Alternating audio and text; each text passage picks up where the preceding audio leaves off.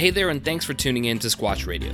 My name is Connor O'Malley, and I'm your host. Before we get into today's show, I wanted to share a little bit about me and why Squash Radio exists.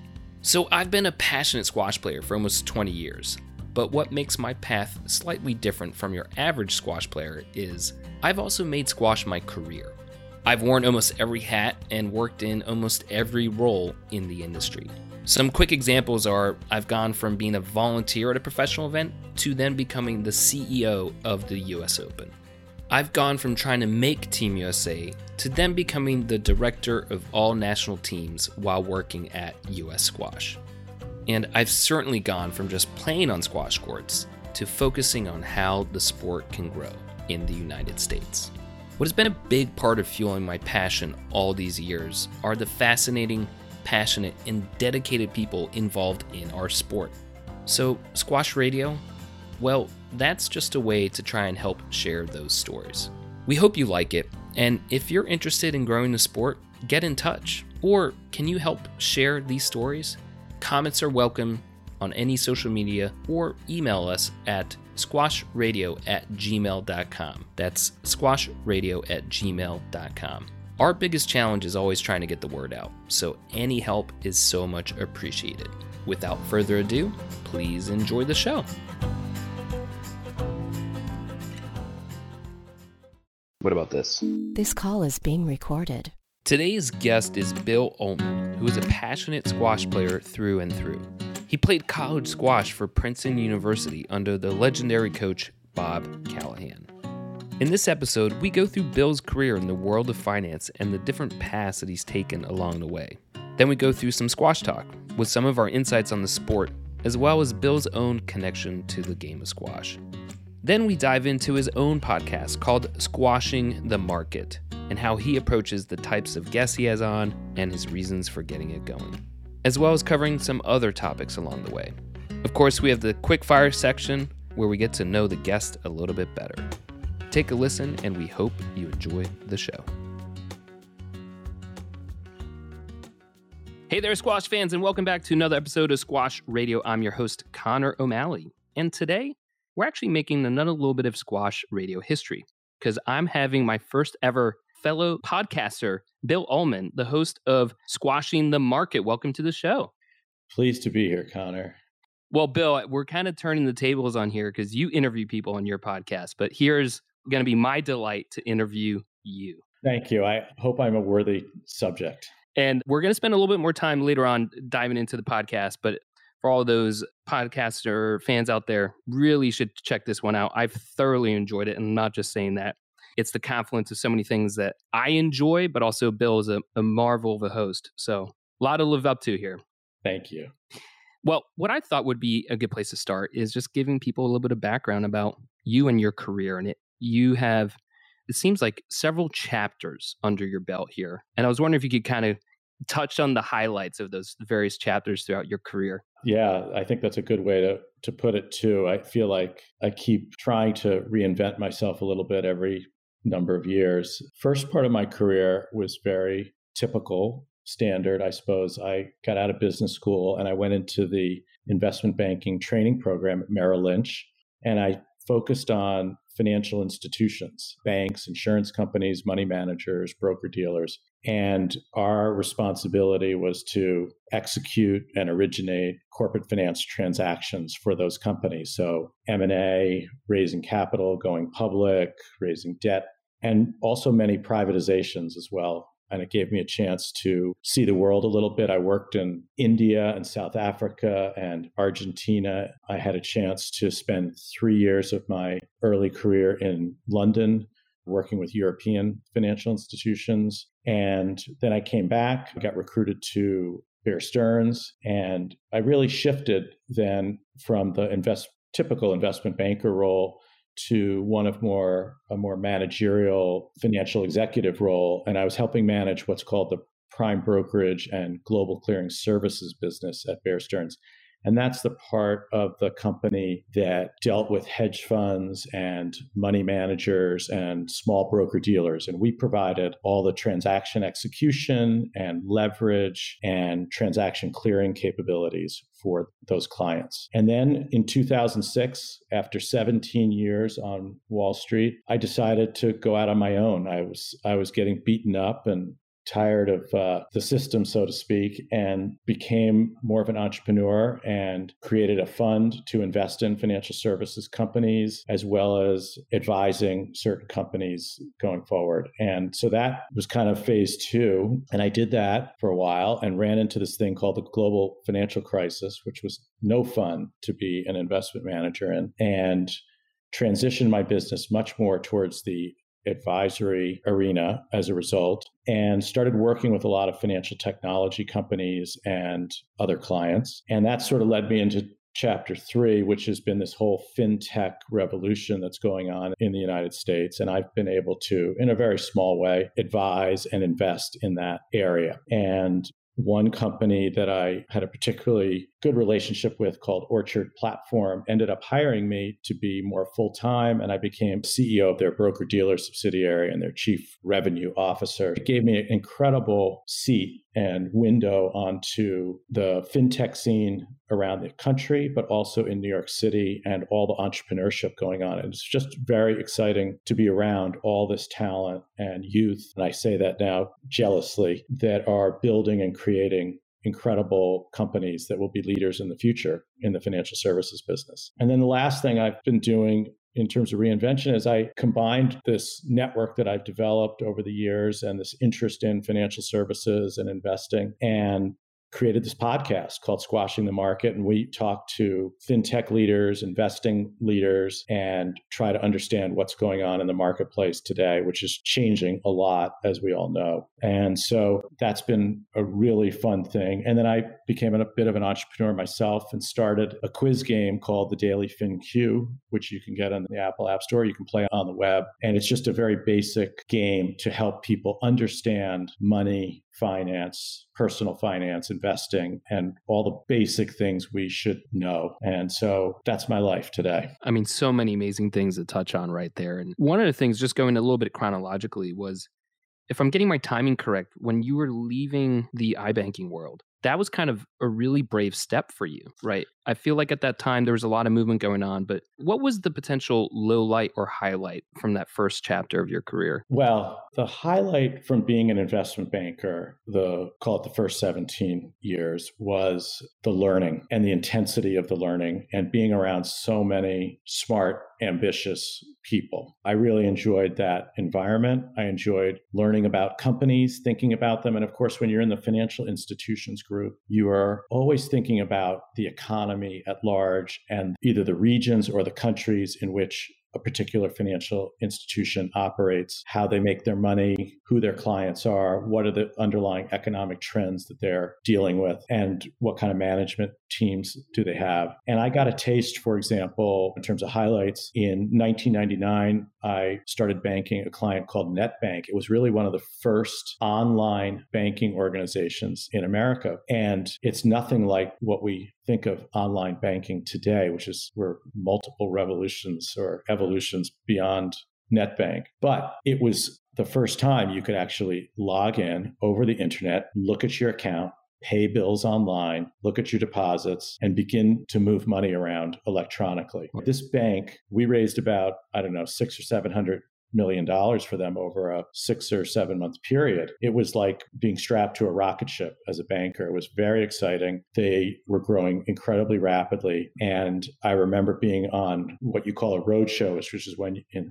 pre-COVID, you would actually go and meet with investors face to face. And I was taking the CEO around all around the country to meet with investors who wanted to buy or were thinking of buying stock in this company. And while we're on the road, the stock moved from, making up the numbers, but the equivalent of, say, $15 a share to $60 a share, which is unheard of for a bank. Bank stocks don't move like that generally. So we had this incredibly difficult time when it came to the end of the roadshow to figure out how to price this equity offering. But it was very exciting to be a part of that. That was the .com era, and to be a part of that in my career at that point in time. That was 1999. The low points of my banking career were all around the people and some of the people that I ran into, and the level of ambition and competitiveness with your fellow bankers could be annoying and frightening. So taking all of your experience within the investing community, do you have a philosophy that you've developed over those years? There are definitely some things I've learned from making mistakes and from some successes. I think from an investing point of view, and I'm not talking about trading, I'm talking about investing. So thinking about things over a longer period of time. The single most important thing that I have done in my life financially has been to be a religious saver. In other words, every opportunity that I was given to put money aside when I worked at Merrill or Bear Stearns or for myself, wherever the government was giving me a break from a tax point of view to set money aside and avoid paying taxes on it, I always saved kind of till it hurt,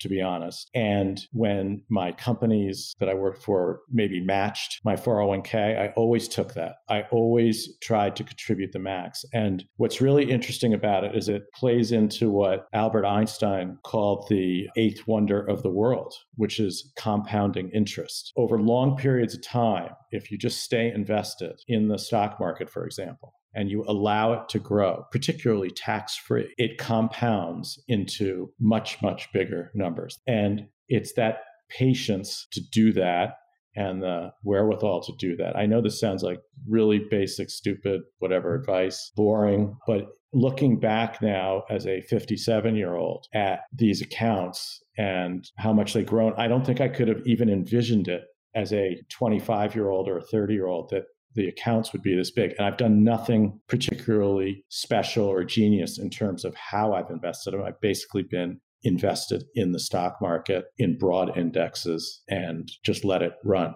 No, I think reinforcing the basics is always important. Same thing is true in squash, right? And I was guilty of this. I was trying to, and again, I heard this investment advice where it's like, and I was falling into it. I was trying to time the market versus time in the market.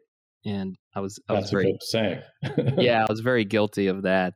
It's interesting because I was doing some research on what strategy I wanted to do. And I didn't realize there's also a huge part of like, I got gun shy. When you have to write that check and transfer that money, I got gun shy. And so I think for me that there were various hurdles at each stage to getting involved in investing.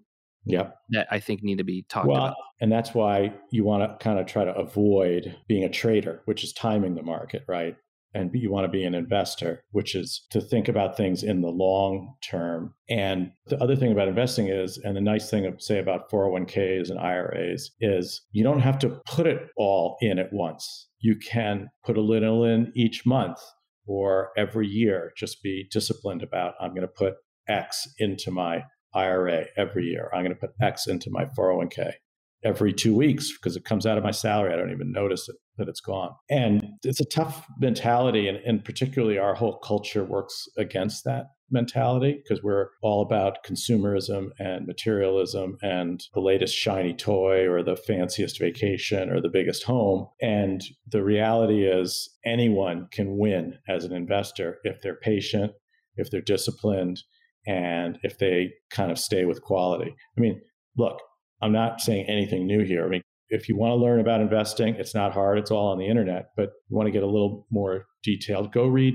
the annual reports that Warren Buffett puts out every year for Berkshire Hathaway. Read his investor letter. You will learn pretty much all you need to know about investing from that.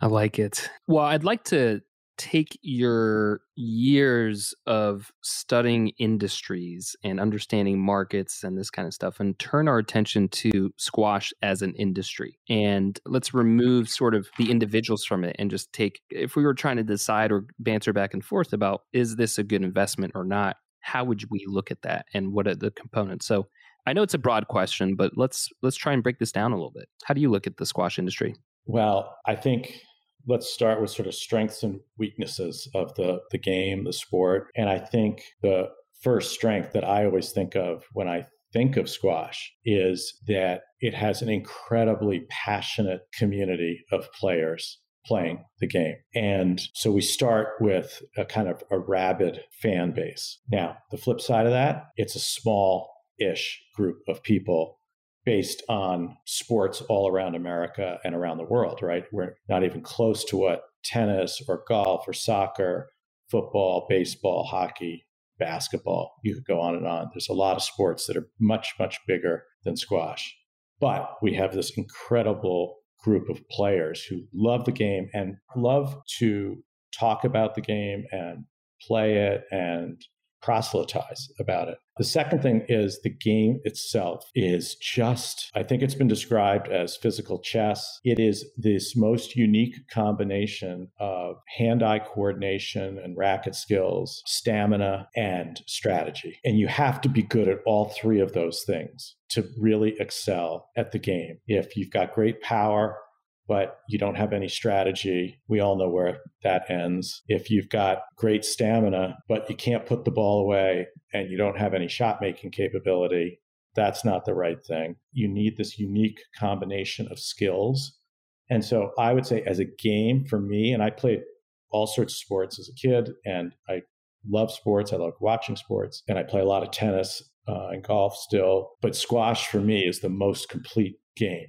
It seems to encapsulate everything. Tennis comes very close for me, but squash is truly a great game. So that's another strength that it has. But getting into the kind of the weaknesses, we talked about just raw numbers of players, but I would say we are capacity constrained. We do not have enough places to play squash in a public sense. And so we have an accessibility problem, and we have a problem that outside of private schools, and even a select group of private schools at that, we really don't have squash being played in middle schools and high schools around America. And there's no reason it couldn't be. There's no reason it can't be outdoors. A friend of mine built a court in Queens, outdoor court in Queens that I've played on a couple times now. And it can be done. So it seems to me the sport has to figure out a way to build more courts and get it into our school systems in a much bigger way than it is. Somehow, tennis, let's just take tennis, which was a narrow country club sport for most of the 20th century. There are tennis courts at every middle school and high school in America, basically. They're everywhere. So you don't have this accessibility problem that you do in squash. And that to me is a worrisome part of the game. And I think the last thing I would say that squash has to overcome, but I believe it's more of an American phenomenon than a global phenomenon, is that squash in the US has been branded as an elitist kind of prep school, country club, private city club type sport. And I think for those of us who've been lucky enough to play squash around the world, it's not like that in England. I mean, boarding schools do play in England, but there's most of the stuff there is public leagues. And then I've played in Europe, I've played in South Africa, I've played in Australia, I've played in Israel, and it's all public. All these places I've been playing them in public. And somehow in the US, it's been confined to a narrower group. And I'd say that also leads to the flip side. The positive is squash is a global sport. It is played all over the world. And in fact, the best players, as we who are in the game know, are not necessarily coming from the US. They're coming from all over the world, which is very exciting to see. And so it truly is a game with global acceptance. So we need to take advantage of that as well. So I see it as like any business, there's strengths, there's weaknesses. We have to figure out how to overcome the weaknesses and build on the strengths. I mean, I would agree with your assessment there as well. And if we were suddenly to deputize you as like chief strategy officer for the sport, because I think that there's issues if we have aspirations for growth, essentially we need to scale. And so I think scaling comes with inherent challenges. And I mean, we can clearly point towards there needs to be a capitalization here if we think it's worth investing in. And there's different ways to do that. There's donations, there's self-capitalization of like bootstrapping, like how do you make your own money? Or is this actually investable? And they're all good questions to be had. And so if we're looking at that, what do you see are the major hurdles for scale if you're zooming out? I see the major hurdle is court construction. And how do we figure out, how does US Squash, SEA, all the organizations, the local leagues, the regional parts of squash, how do we get more courts built so that more people can be exposed to the game and more people can play? I would say one of the other advantages of the game, and I forgot to mention it, is it's a lifelong sport. So people can come in and out of the game as I have. I spent a decade working in the 1990s. I barely lifted a racket for 10 years, which was a bummer, but it truly is a lifelong sport. And doubles, in fact, allows people to continue playing for much longer, I think, really well into your 80s. And so we can't have kids learn the game and then the only places they can play are one or two private clubs in their city that they end up moving to. That's just not, I don't think you're ever going to grow. So to me, we've got to figure out how to get clubs and schools and athletic facilities anywhere to include squash and include squash courts in there. Maybe there's a cheaper way to build courts. I don't know. Maybe this outdoor court movement is something that could truly happen in the South in warmer climates in America. I don't know. I would figure out how to build and fund court construction and work with schools and communities to do it. One of the ways, and I kind of came to this realization when I was at US Squash, and I'm outside my depth here, so this is why I need help, is I felt like the way to really look at the growth of squash is it's all real estate deals. And then the other part to that is like, well, how do we franchise this? And when you start kind of meshing the two together, you have to answer a lot of questions. There's much more of a standardization on how to do that. So if, just look at Panera, like how did that scale, right? We're dealing with brick and mortar here, but just like brick and mortar, there has to be an undercurrent of technology. And I think we have actually answered a lot of the technology issues. I think that there's solutions out there that could support the game. So it's the brick and mortar, which I think you're correct with the court construction and the variety of options and products there, both indoor and outdoor perspective. But then I go to programming and also what's the programming and then the people to provide that. So I think we look a lot towards just teaching professionals there, but we don't have a solid pipeline of recruiting talent into the industry. And also then I look at that one of the most valuable resources that could be there within the squash community is actually a program coordinating role.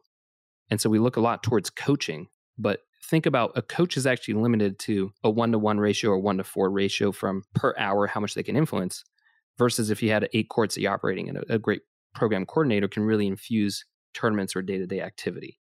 So I think that is an element. I would say just, again, my perspective, and I don't know if it's accurate or not, but we have a lot of squash talent in America and a lot of people who are capable of coaching and teaching squash at a very high level, not to mention at a junior level, a beginner level. We just went through a search process at my home club in New York City, the University Club, and we had way more qualified applicants for one slot, right? So there's talent out there. There's people who want to teach, who want to get better at teaching and coaching. And my sense is we don't have the opportunities for all of them, to be honest. I don't know if that's right or wrong, but I think the two do go hand in hand. We need more talent to teach and coach, and we need more opportunities for them to teach and coach. Right now is actually more of the position you're talking about is one of the coveted positions in the sport. True. So everyone's going to apply. You're right. Everyone's going to come out for that. So we're right now we're missing that kind of connection to the Parks and Recs department on a continuum basis, which tennis did very effectually, racquetball and handball did. So we need to really mobilize as a community behind those land opportunities. Look, and I really feel like the squash community has been incredibly loyal, incredibly generous as well. Look at the number of kids playing squash today from disadvantaged backgrounds that never would have been even holding a racket or known what a squash court is. And so that whole SEA movement, it's international now. And this is great because it's creating so much talent and enthusiasm in the game. And in particular for people who probably wouldn't have been exposed to it. But if you really want to talk about growth, those people, in addition to all the people who get exposed to the game through being at the clubs and schools where they're lucky enough to have squash, they have to be able to continue to play. And it has to be easy. It's got to be like going to Equinox or New York Sports Club or whatever. I look at New York City and it's kind of sad because I think we have fewer public squash courts today than we did when I was growing up in the 1980s, 70s, and 80s. And that's a bummer for the game, for New York City. Look, and it's back to what you said before. It's about real estate. and the value of real estate. And a squash court is very hard to justify in Midtown Manhattan. Yeah. And quickly to anchor some numbers in terms of, you were talking about number of courts. There's basically 250,000 tennis courts. At the peak, there's about 30,000 racquetball courts. And in the United States, I think we're around 3,000. So you can see from just a metrics number where we are in a scale wise. So right. We've got room for growth is what I'm saying. That's it. That's exactly right. It occurs to me that a lot of the strategy right now with the growth of the sport has really been from a fundraising perspective and essentially tapping into the 501c3 and asking for donations. A question is, could this be investable?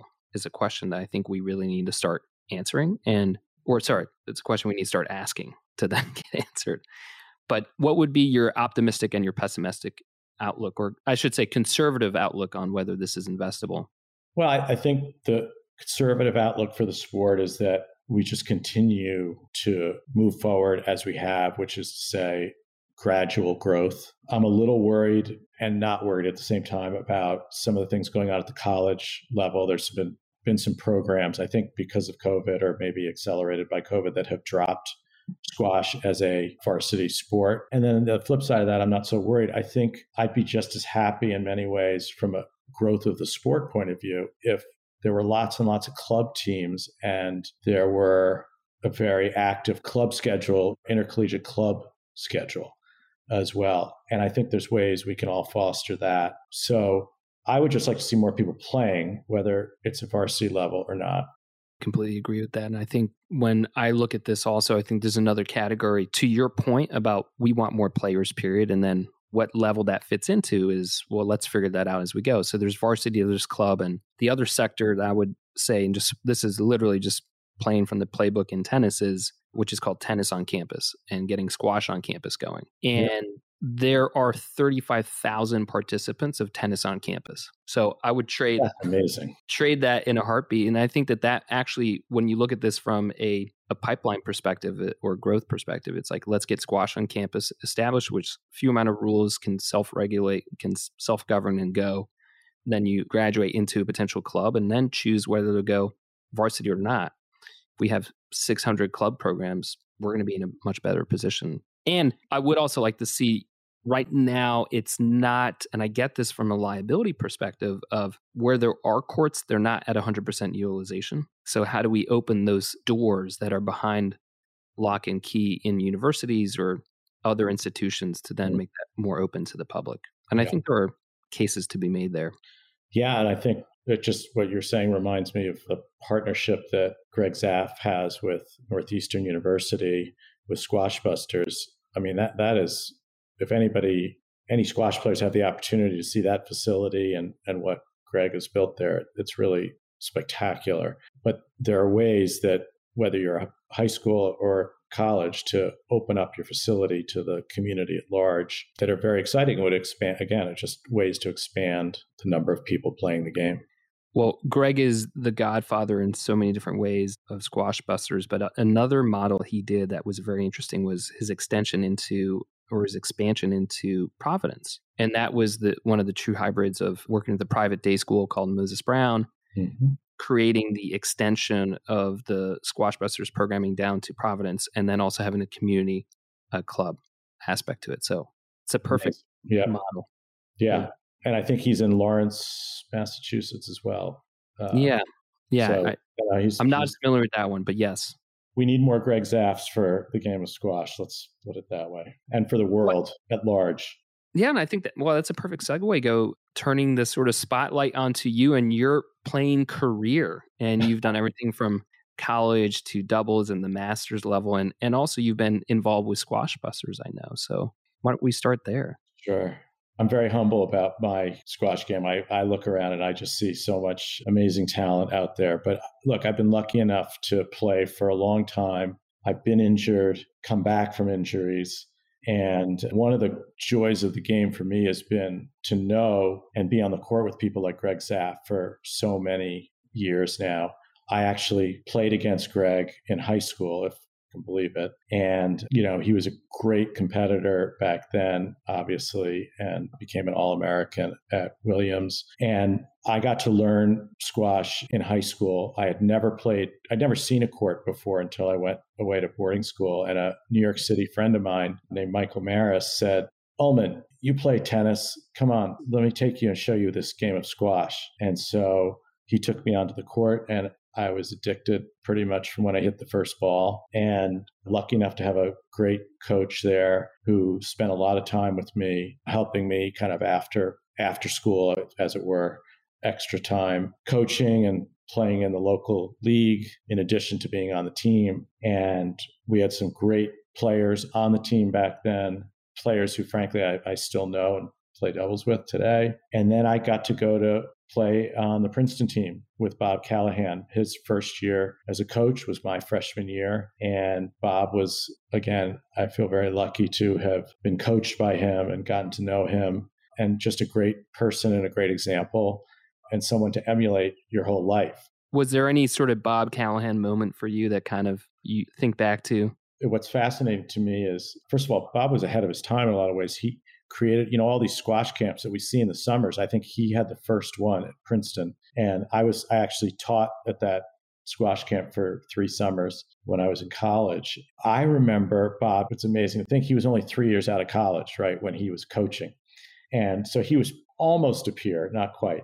And certainly he was a peer to the seniors on the team who would have known him when he was in college. And I felt, looking back, I sort of felt badly for him because the team kind of ran roughshod over him those first few years because he was getting his sea legs on how to be a coach and discipline and people and stuff. And our team had no interest in any of that. And I remember at one point a food fight broke out like in front of a Wendy's or something. And it was just mayhem. I mean, we tortured him, I think. And I think he became the elder statesman of squash and the dean of squash coaches later in his career.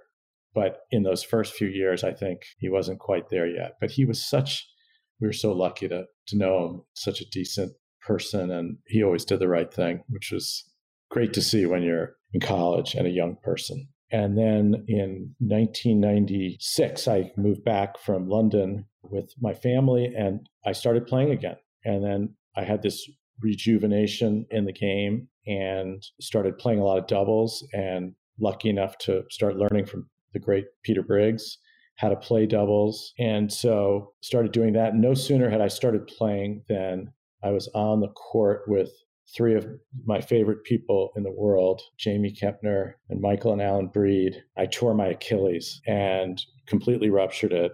That set me back a good year and a half, but got through that and started playing a lot of doubles again. And then more recently, really in the last 5 or 7 years, I've started playing singles again. And it started with what I found to be a very inspirational event, which was the World Masters that were being held at UVA in 2018. And I decided to go and play there. And I went and won one match, lost my next match, but I played pretty well. I felt good about it. But more than that, I felt like, wow, these are my people. This is like, I'm around thousands of people who just, all they want to do is play squash and get better at the game. And they're from all over the world. There were so many interesting people that I met. And were there any characters at that event that kind of stand out for you? Well, I'll tell you, I met someone that you've interviewed, Hope Prokop, and I met there really for the first time. And I had never seen her play before. I'd heard about her, but you start meeting these types of people in the game and it gets you even more inspired to be a part of squash and try to contribute and participate more in the sport. And so it was people like that. It was just a lot of fun. And then to see the UVA facility and what they've built there, and you see, wow, this sport really can be something big and beautiful and exciting. It was really cool for me just to go and see that. It was great. Yeah, it's we're so fortunate in the United States to have these amazing facilities. And obviously with the Specter Center that'll be opening up soon, but UVA has been a leader, and Penn redoing their courts, and there's so many to mention here. But yeah, I mean, they're really majestic. Oh, yeah. I got to play against Richard Millman, who's sort of a legend in my era, on one of the show courts there at UVA. It was very exciting for me. It really was. Well, and I'm sure there's a lot of reasons why we all still participate in the sport, but if you had to kind of try and summarize it, what does squash mean to you to keep it in your life? Well, I think it's friends, it's fitness, it's community, and it's playing the game and trying to get better at the game. And I think those are the key things for me. I have so many relationships that I cherish that I've made through the game of squash. And it's even connected me to my family in new ways. My cousin's daughter plays in Philadelphia, and it's been fun. She's come and watched me play. I've watched her play. It's been great that way. It's been great for relationships. It's been great for my fitness. I am not someone who likes to go to the gym or run around a track. Squash enables me to get the heart beating major way and have fun while doing it.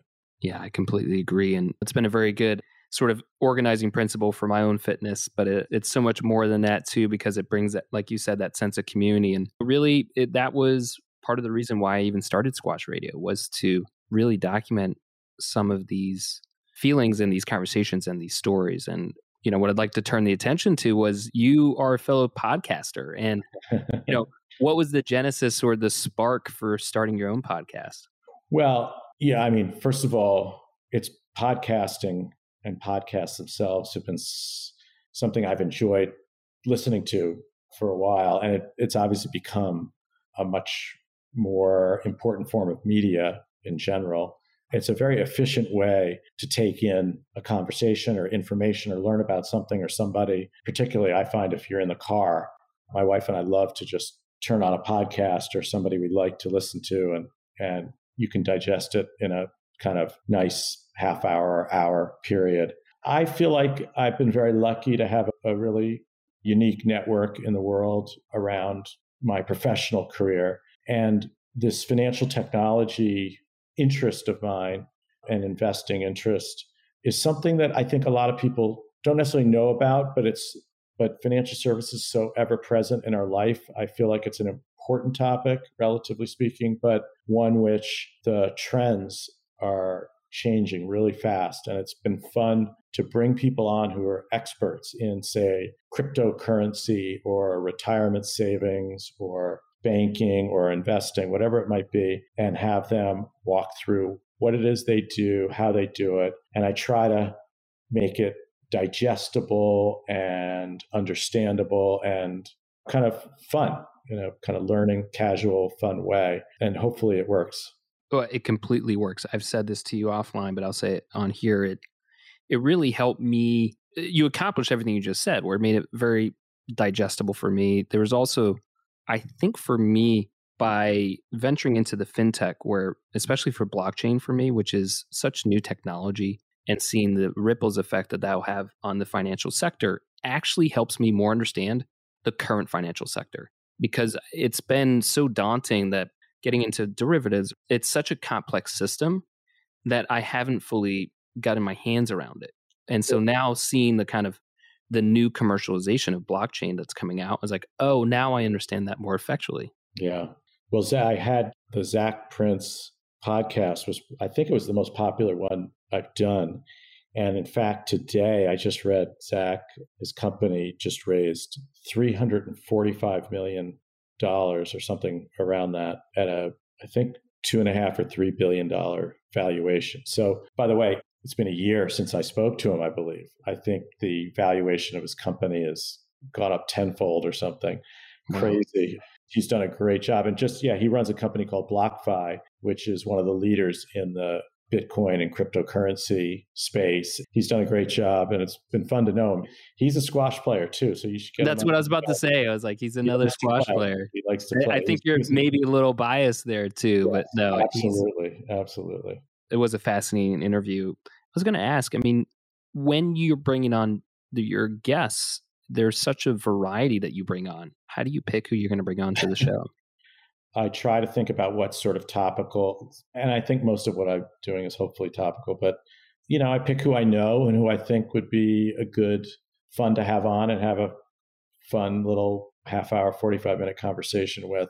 It has been a range of guests. I'm actually particularly proud that I think some of the women guests that I've had on have been great. And since this is Women's Month, and I am the father of twin daughters, and I think in my world, financial services, women are pretty underrepresented often. And so whether it's Ryan Horrigan or Margaret Hartigan, Angela Ceresny, we've had some great women on who have talked about their businesses they're building at the CEO level. So that's been great too. And what was the spark that led you to do it? Like I said, I listen to a lot to podcasts. I like it. I like talking. I like talking to my friends. I like trying to make things understandable. It seemed like it would be fun to do. By the way, I don't know if you feel the same way, but if someone told me, I'm going to pay you to be a podcaster for the rest of your life and you're going to be able to live okay doing it, I'd sign up for that in a heartbeat. But it's fun to do. I can tell you enjoy it, and I know I do. Yeah, it started off as really a side project and is really the spark that I get from it. The enjoyment is significant and already trying to do more. So I'm answering the question of not just would I get paid to do this? It's like I'm paying to do this. Yeah, I really enjoy it. And I did my first one at the StockTwits headquarters, and they had a little makeshift podcast studio there. I had noticed they were doing them too, so I kind of leveraged off their equipment and whatnot. But I didn't have a name for it then, but the chief of staff of the company said, Bill, you play a lot of squash, right? Why don't you call it Squashing the Market? I was like, well, that's a pretty good idea. Yeah, no, right up your alley. And it is a really good podcast. It's up there on my favorites now and subscribe. So thank you.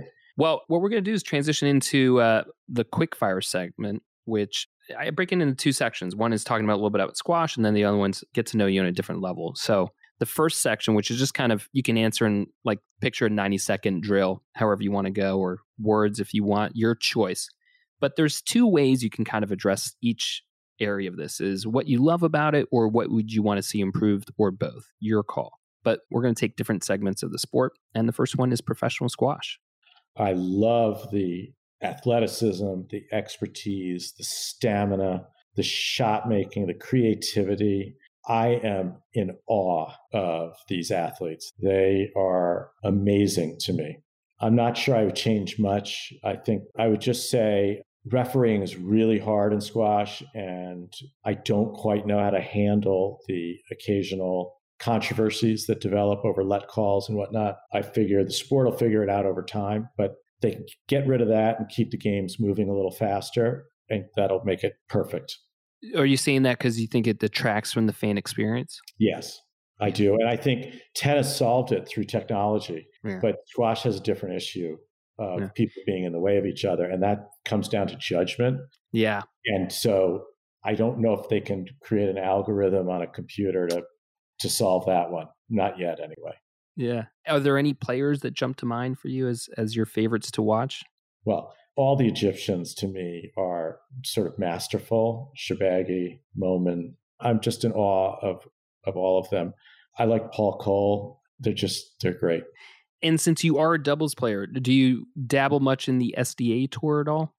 Well, I don't dabble. I watch it. I've had the good fortune to play in a bunch of pro-ams, and also had the good fortune that Damian Mudge was the head pro at the University Club where I'm a member. So I always hoped that some of his skill would rub off on me. It never really did. But those guys are great athletes too. It's different sport, different pace, different shot making. Yeah. But I love watching the doubles too at that high level. I'm excited. The Naval Academy has built an all-glass doubles court. Oh, and so great. I can't wait to see the SDA play there. I have very fond memories of going to the Naval Academy in college to play tennis and squash there. First of all, it's one of the most beautiful campuses in America. And second of all, the squash was always fun to play. They had a great setup. I can remember all the long row of courts and lots of viewing, and it was fun. Well, the next section is college squash. So what do you love and what do you want to see improved? The only thing that's bugged me about college squash, and I've now watched enough of it, is I think the sportsmanship is not what it was. And again, I'm not sure how you fix it, but I've noticed that during the matches, there seems to be a lot of disruption or controversies over let calls, and it just doesn't seem like the game's being played the way it should be in college. No, I think you're hitting the nail on the head. And the two ways, it's both culture. We need to continue to build a culture around sportsmanship, but then also really the officiating is a huge aspect of this. I mean, when you go to any college basketball game or soccer or lacrosse, you wouldn't tell the players, just ref yourself. And that's what we ask these college athletes to do. That's a very good point. Again, I don't know how to necessarily solve it, but I've seen college matches where they've had third-party refs and people are still screaming at each other. Yeah, it at least, I think officiating, it's funny, there's another segment of Squash Radio or another show type I do called The Breakdown. And the most recent one that's going to be released is talking about officiating. And we kind of go through that where officiating in every sport, I mean, look at the NFL, which arguably has the most amount of at-stakes money here and technology. And it's still, you're talking about the calls. And some of it is black and white. Was it in or was it out? So it's still going to, I think, be prevalent in our game, but let's not have it plague us. Right. I think that's right. And then last area is just desired future plans for the sport. And I know we kind of touched on this a lot in the previous one, but what would you aim for? Well, personally, I just hope I stay healthy and avoid knee, ankle, shoulder, Achilles, back injuries. And I really have enjoyed the Masters level tournaments that I've played in. I love the competition, which sounds strange, but if you're an athlete, even an aging athlete like myself, to try to do your best when it matters is a really fun challenge. And to try to execute the shot or execute the strategy that you've practiced and do it when maybe you're down or you're under a lot of pressure or it's a stressful situation. I think it's a great challenge to see if you can do it. And it's very rewarding when you can. It's disappointing when you can't. And then you pick yourself up and try to learn and do better next time. But I love getting nervous before the matches. I like playing the matches. It's been fun. And I just hope I get to keep doing it. I'm extremely lucky because I get to play with my partners are all better than me. So, which is, by the way, the key in doubles, always pick a better doubles partner than yourself. But Jeff Stanley, Rob Hill, Bart Sambrook, Bo Buford recently, I've just had the best time playing with these great players and great people, hopefully make me better at what I do. We're going to take a quick break to hear a word about our sponsor. So, Lee, we want to thank you for being our first sponsor on Squash Radio. And just want to say, you've sponsored other avenues, but squash is always where your heart's at. What does it mean to you to be sponsoring squash? I think there's just a lot of interesting people in the sports. I've attended junior tournaments, I've been to professional tournaments, and you can always get into some engaging conversations. And I think Squash Radio is an avenue of bringing those people to the forefront. And I'm sure a lot of people would like to listen to them. And sponsoring this, we're just facilitating that. I think you nailed it. Is there anything else you might want to add? But I think you nailed it. That's exactly what I think. Because I'm in, with Hope. I've met Hope so many times and they've got into a little bit of conversation, but listening to that conversation you had with her, she's just a squash through and through person. And I don't know how many listeners you get, but it doesn't matter. It's the fact that people can now relate to Hope as this person. Hopefully they're going to do that with me. I'm sure, because I'm quite a private person. I've never been a person who hung around the squash circle of people, but when I do, I've got some very good friends and they will probably know me, but there's a lot of people who saw me at junior tournaments and a lot of my juniors were top players in the country. But I think it's a great way of bringing some of the personalities from squash. That was Lee Witham, who is the CEO of Pro Sports LED, the sponsor of this podcast.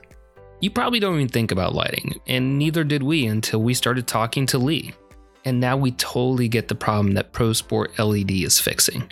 And we know maybe that's not you now, or maybe not you ever.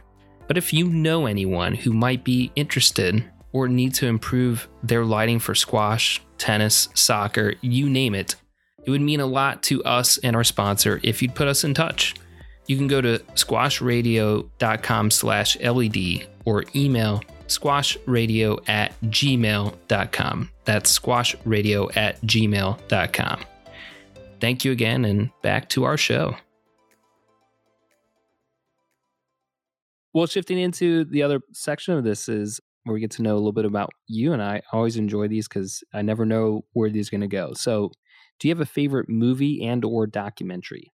Oh, what a question. And I love movies. And as my family knows, the raunchier and more juvenile the movie, the better for me. But favorite movie, I might go with a classic like Rear Window, Hitchcock, or Godfather, Lawrence of Arabia. I love those great old movies. But now you've opened the door. Now you've opened the door. Like Superbad and Step Brothers and that whole genre. There's a movie with Elizabeth Banks that we've watched a lot lately. It's been on HBO called Walk of Shame, which is one of our family favorites.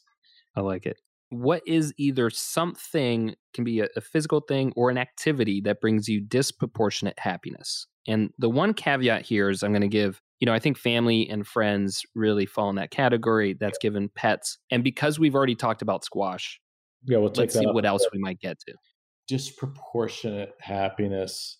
Well, I'll say good cultural and artistic experiences. It could be a movie. It could be a show. A couple of years ago, I saw Hamilton on Broadway. I ended up reading the Chernow book. I ended up studying him more. Now I'll visit his grave site in New York City at the Trinity Church. And I don't profess to know that much about him or be an expert or anything, but it's amazing how one show can trigger so much reading and interest and singing along with the songs and all that kind of stuff. So that can do it for me too. Did you see what the original cast? I did.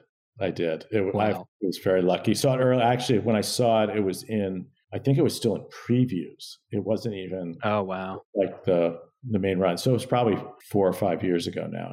It was amazing. Yeah, I was a huge fan of the music. It just really, I think kind of like what you said, it just sparked something in me. It was able to make you aware of history, but also make it relevant and want to learn more.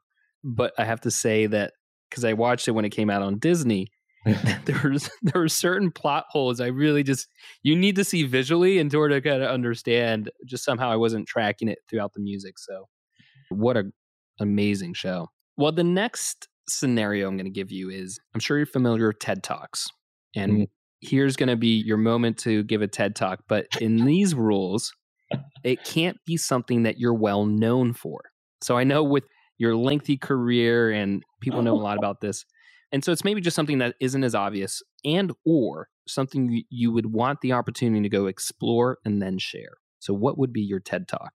Oh, my goodness. I think it would have to be Civil War related. I was a history major in college, and I read a lot about the Civil War. As a period in American history, I find it fascinating for lots of reasons, but I find it particularly relevant to almost everything that's going on in America today. And so I would love to learn more and share that in a TED Talk. Back to squash, when I drove to UVA to play in the Masters, I deliberately stopped in Gettysburg on the way down, and I spent the afternoon by myself walking around.